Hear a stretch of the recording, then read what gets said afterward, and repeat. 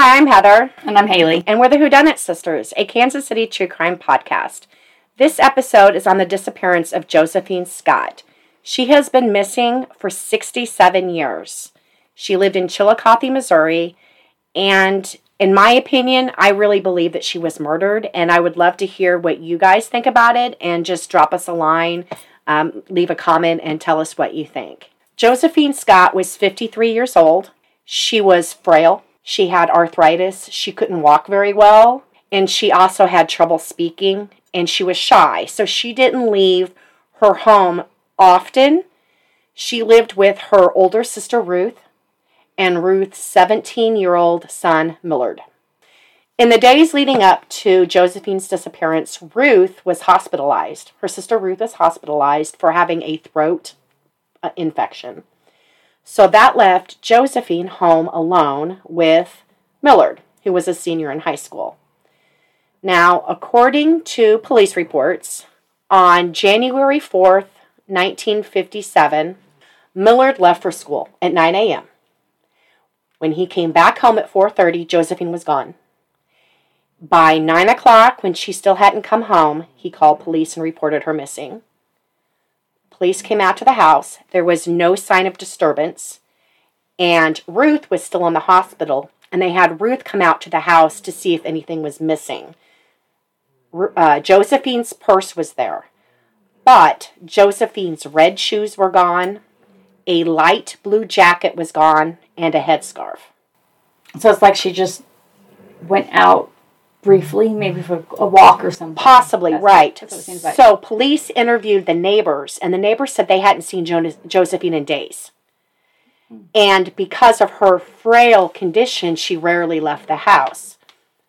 But according to Millard, she often took short walks. So police brought Millard in for questioning, and they had him take a lie detector test, and it was proven that he had no knowledge of where Josephine was. A week later, Ruth dies. His mom dies from throat cancer, so Millard then moves in with neighbors.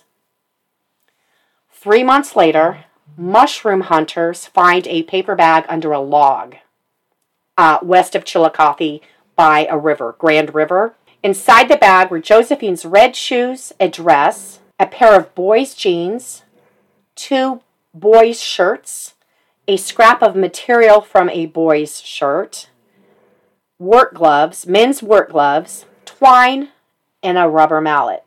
So police bring Millard in for questioning again. He admits the men's clothes are his, but says he has no knowledge of the dress, of the shoes, the mallet, and he has no idea why they would have been placed in that bag by the log. He says the last time he saw his shirts, they were hanging in his closet. Police said that Millard was completely calm during the questioning, but once they asked him the location of a particular fishing spot Millard had said was hard to find, he became argumentative. He would not tell them where that spot was. And so they said, "We want you to take a second lie detector test." He said he would take the test, but, quote, "it wouldn't do any good," and, quote, "I don't believe in such tests." The police said, "We're going to pick you up the next morning to have you take that test." The next morning, when he didn't come down for breakfast, the people he was staying with went upstairs. He was gone, and he had left a note saying, "Thanks for taking such good care of me. I have no knowledge of where my aunt is, and please don't tell anybody I'm gone for another day." Police go back out to where that paper bag was found, and they said that someone had been digging around, like maybe they were looking for fishing worms. That's the way they described it. And 2 yards shallow digging, and then 200 yards away, they found the headscarf that was missing, knotted up. Okay, so 1 month later, Millard comes back. He comes back because he wants to finish school. He lawyers up, refuses to answer any questions, refuses to take a second lie detector test, and when asked where he was, smiles and says it's a secret. 7 years later, Millard has Josephine declared dead. Now, her estate is divided up between Josephine's 2 living sisters and Millard. Josephine's estate, she owned 2 rental properties in Harrisonville, 205 acres of farmland in Cass County, almost $22,000 in bonds, and a bank account, all estimated at being worth $60,000, which today would be over $600,000. So it was divided up between Millard and the 2 living sisters. In 1981, Millard died. Millard was a patient at Western Missouri Mental Health Center in Kansas City. And according to a newspaper report, Millard escaped from the mental hospital wearing pajamas at 1:30 in the morning, and a couple hours later, his body was found underneath a bridge at 22nd in Baltimore, and he had fallen 35 feet to his death. Now, something else that I had looked into is, remember that it was Josephine lived with Ruth, who was a widow, and Millard. So I looked into Ruth's husband. Ruth's husband died when Millard was 9 from suicide.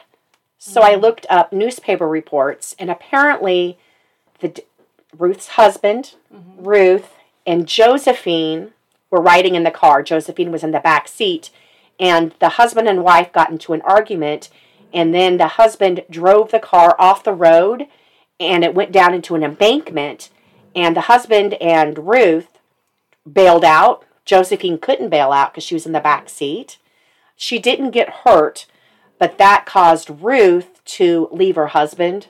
So Ruth, Josephine, and Millard moved out, and then a few days later, the husband commits suicide. Which has no bearing on this case. It's just the fact that maybe with him maybe being a little mental unstable, and then with Millard having some mental instability, in my opinion, I think Millard killed his aunt. I mean, that's how I look at it. The sheriff has always said that he believes that Josephine's body would be found somewhere where that paper bag was found. Right. But they never found her. And they think that whoever did this is someone who would know that area, would be in that area. But because there was no body found, they couldn't look into it as a murder. So basically the case went stagnant. I think Millard killed her and put her body somewhere in that, wherever that mysterious fishing hole was, fishing spot that he liked. And then when they started zeroing in on him and he disappeared for that month, I think he took her body and he moved it. So that is my opinion. I would love to hear yours. That is it. This is a case. Obviously, she's been missing for 67 years. It's not on any database. She's been forgotten. I'm really hoping that Josephine's body can be found. Right. And so, but that's the case I wanted to talk about today. So thank you for watching, and we appreciate it. Thank you. Thank you for all your comments. Thank you. Thank you. Bye.